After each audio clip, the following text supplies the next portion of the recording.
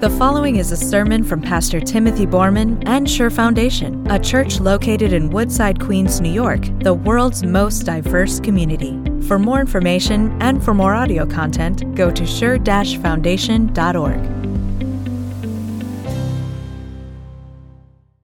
Let it ride until the very end of the sermon. So, and I try not to do this very much, but I'm going to drag my family kicking and screaming into the beginning of this sermon. My girls sometimes think that they're comedians, and so this last week they kept saying this little joke, and they'd twirl around, you know, like little girls do, and they just thought it was hilarious, and Amanda and I did too. They kept saying, "Look at my mommy. Do you feel sorry for my daddy?" They kept saying this, "Look at my mommy. Do you feel sorry for my daddy?" And, you know, life is just this funny thing. I'm going to let that just hang until we get to the very end of the sermon now. But I really don't want you to feel sorry for me. All right? This is from the book of Acts. This is from the book of Acts. We're going to pick it up from last week. We're just going to keep following on in these verses, starting at verse 42, and you can find that right there in your bulletins. Here's what St. Luke says. They devoted themselves to the apostles' teaching and to the fellowship, to the breaking of bread, and to prayer. Everyone was filled with awe, and many wonders and miraculous signs were done by the apostles. All the believers were together and had everything in common. Selling their possessions and goods, they gave to anyone as he had need. Every day they continued to meet together in the temple courts. They broke bread in their homes and ate together with glad and sincere hearts, praising God and enjoying the favor of all the people. And the Lord added to their number daily those who were being saved. This is the word of the Lord. Acts 2:4-2, it's become a little bit of a code word for Christians. And if you've been in the Christian church long enough, you know exactly what I mean. Acts chapter 2, verse 42. Acts 2:4-2. It's the standard, right? It's the standard for what a Christian church should look like.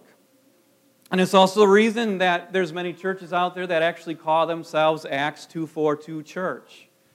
It's the reason why if you just Google Acts 2:4-2, you'll find a mentoring program just for missionaries. It's the reason why if you don't call your church Acts 2:4-2 church, that you'll put on your website, this is an Acts 2:4-2 Christian community. Or if you don't do that, what you'll do is you'll have Acts 2:4-2 small groups. Or you'll have Acts 2:4-2 Thursday night fellowship. I mean, you get the point, don't you? Acts 2:4-2 is the model church. It's what everybody says. And maybe rightly so, because you notice what Acts 2:4-2 says. They devoted themselves to the apostles' teaching and to the fellowship, to the breaking of bread, and to prayer. So they're devoted. They have devotion in their hearts, not for retweeting their celebrity pastor and not for their summer softball team. They are devoted to each other, to the apostles' doctrine, and to prayer. That's it. And so what we have here is Luke describing for us what is truly, truly, and amazingly, stunningly beautiful church. But that's just the tip of the iceberg, if you really think about it. What about Acts 2:4-3, and Acts 2:4-4, and Acts 2:4-5, and Acts 2:4-6, and Acts 2:4-7? Because what Luke goes on to say is that these people, this church, literally shared almost everything. They shared their time. They shared their money. They shared their meals. They shared their joy. They shared their properties. They shared their faith, which is the most important thing of all. And I'm not even sure what the most surprising thing is in there is it the fact that they shared not just Sundays together, but every single day praising the holy name of God in the temple courts? Or is it the fact that they didn't buy stuff for themselves, they would give their stuff away or sell it so that they could help the poor? Or is it the fact that their joy was of such a kind, so unique, that it just made their hearts leap together? Or, what is the most surprising thing in there about this group of people?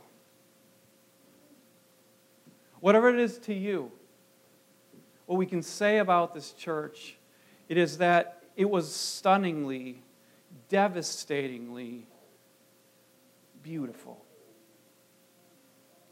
That's how Luke describes the very first Christian church. It's a description. And that's all it is. It's just a description. It's a description of one Christian church from a really long, long time ago. That's it. In fact, you might call me a grammar geek, and you'd probably rightly so call me a grammar geek, but there's no imperatives in here, is there? There's no commands. So it doesn't say in here anywhere, not anywhere, that this is the 10 commandments that every Christian church must do if you want to be a true Acts 2:4-2 community. It doesn't say that Christians must gather every single day in the temple courts. It doesn't say that anywhere. These are the 4 things that you have to do to actually be a good church. It doesn't say that anywhere, does it? It's just a description of one Christian church that was devastatingly beautiful. But here's the thing about descriptions. Descriptions have the power to devastate. They really do, and I want to give you a really gross example of this so that that you'll understand this. This is an absurd example. So maybe the wife goes to work one day, and she meets her new male coworker, and she comes back and gives a description of him. And she says, "Well, this guy has hair like a woman. It's just beautiful. I wish I had that kind of hair." And then she says, "This guy is super educated, and wow, is he a gentleman? Amazing guy. And he's good looking, and his biceps, you know how big his biceps are? 36 inches. And the husband's standing there with his mouth on the ground, feeling something inside, right? He's feeling something inside because of a description. That's all it is. In fact, he's probably making a little comparison with his own biceps and those other 36-inch biceps of this true gentleman. Because how can we not compare ourselves, right? How can we not compare ourselves to the beautiful church? Isn't that what we're doing? We look at this church and we say, wow, are they devoted? It's amazing. And we're devoted to our favorite show. And we look at this Christian church and we say, wow, did they share their possessions? And you know what we do? We buy stuff for ourselves and then we stick monies away into our college fund for our children. And then we look at the joy that they had, this soul-leaping, one-of-a-kind kind of joy that they shared and that they experienced in their hearts, and we say, we experience fear, anxiety, guilt, shame, you name it. We compare ourselves to this one-of-a-kind beauty Even though it's just a description, what does the description do? It devastates us. Because we know that we're nothing like it. Isn't that true? We look at it and we say, we're nothing like that. We maybe get together, what? On average, hopefully 3 times a month. If you're a pretty good attender. Right? It's a pretty far fetched from every single week. I mean, can you see what this feels like when you just stare at this description for a while? It's kind of like this. It's kind of like going to your friend's building, and your friend has got a doorman and these incredible amenities, and then you go home to your rent-controlled apartment. And you feel something, don't you? Or it's like that one time when you went to the gala event, and you pulled up in your 1990 rust bucket. And the guy behind you's got a Jaguar. You kind of feel something in your heart like, I don't measure up. My church doesn't measure up, and you feel something. This church is so beautiful, so stunning that it devastates us. We just can't live up to it. And we feel this way even though this is a description. This isn't God's law at all. This is just an description. And listen, Luke did not, we have to understand this, Luke didn't sit down to write Acts 2:4-2 just to shame us. He didn't sit down and think, those modern Christians are going to be terrible churchgoers. And bad givers, and they're going to be stingy, and they don't get together enough. So I'm going to write this down so that for all eternity, they're going to feel guilt and shame. That's not why God wrote the Bible, is it? It really isn't. And so we have to understand this. Luke is not trying to guilt us into being the beautiful church. In fact, we have to consider what Luke doesn't include in his description of this church. Because if you page ahead in your Bible, you'll notice a few things about this church. You'll notice that included in the membership of this church were Ananias and Sapphira. You know that story? You know the liars and the greedy people? Luke doesn't bother to put that in here. He just omits it. Luke doesn't include in this description that this church very soon was going to divide along racial lines and ethnic lines between Hebraic Jews and Hellenistic Jews. It was right around the corner. Luke doesn't bother to include in this description either the fact that the seeds for a true doctrinal crisis were already in this church because they misunderstood the gospel, and that it would force later a Jerusalem council. None of that is in this description, is it? Have you ever thought about why?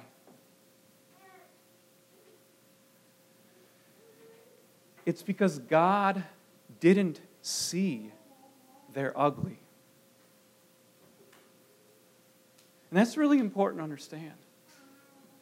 God didn't see the greed and the lying that were in the hearts of Ananias and Sapphira. He didn't see their infrequent church attendance. He didn't see their stingy giving. God didn't see any of that. You know why? Because God saw His bride. And when God saw His bride, He rejoiced over His bride like a groom rejoices over his bride. Because His bride, the church, was pure and holy and bought with the precious blood of Jesus. And they weren't wearing rags anymore. They were wearing the righteousness of Christ. And so when God looked at that church, He didn't see the ugly. What He chose to see in Christ Was there devotion? Was there coming together? Was there sharing? What he saw was in Acts 2:42, church. So you know what he sees about us? He doesn't see our ugly. He doesn't see the fact that some of us have rather dry prayer lives. He doesn't see the fact that some of us have rather infrequent church attendance. He doesn't see the fact that some of us are kind of stingy in our giving. He doesn't see the fact that some of us aren't as devoted to the church as we should be. He doesn't see any of our ugly. What he sees is his bride that he bought with his own blood. And what he sees in that bride is somebody that is pure, somebody that is holy, is somebody without any kind of stain or wrinkle or blemish. People who have been washed and made clean. That's what God sees when he looks at us. Nothing more and nothing less. You know, that's what I see too. I see that. I wish sometimes that some of you could see what I see as a pastor. I wish you could look into my email inbox and see that person asking for somebody's phone number because they just want to reach out. I wish you could see the text messages that I get of people asking, now which hospital is so-and-so in right now? And I wish you could see our leaders of this church, after a long day of work, they come together for a meeting that sometimes lasts until 11 p.m. at night.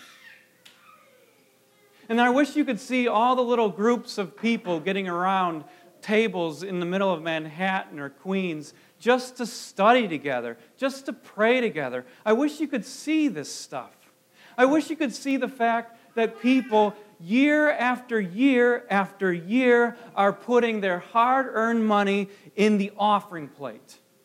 And it totals up not just to hundreds of dollars or thousands of dollars, but tens of thousands of dollars to support the ministry of this church.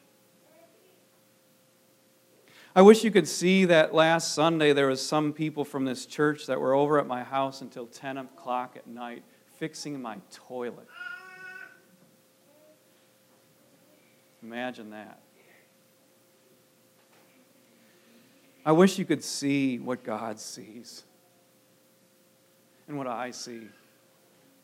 A church that is devoted, that is stunningly, amazingly beautiful by the blood of Christ. My daughters think they're funny. They sing this song, like I said, and they twirl around when they do it. Look at my wife. Do you feel sorry for my dada? Don't feel sorry for me. She's beautiful. Maybe you can see the connection. Look at Jesus' church. Do you feel sorry for Jesus? Don't. Just don't. She's beautiful. Amen.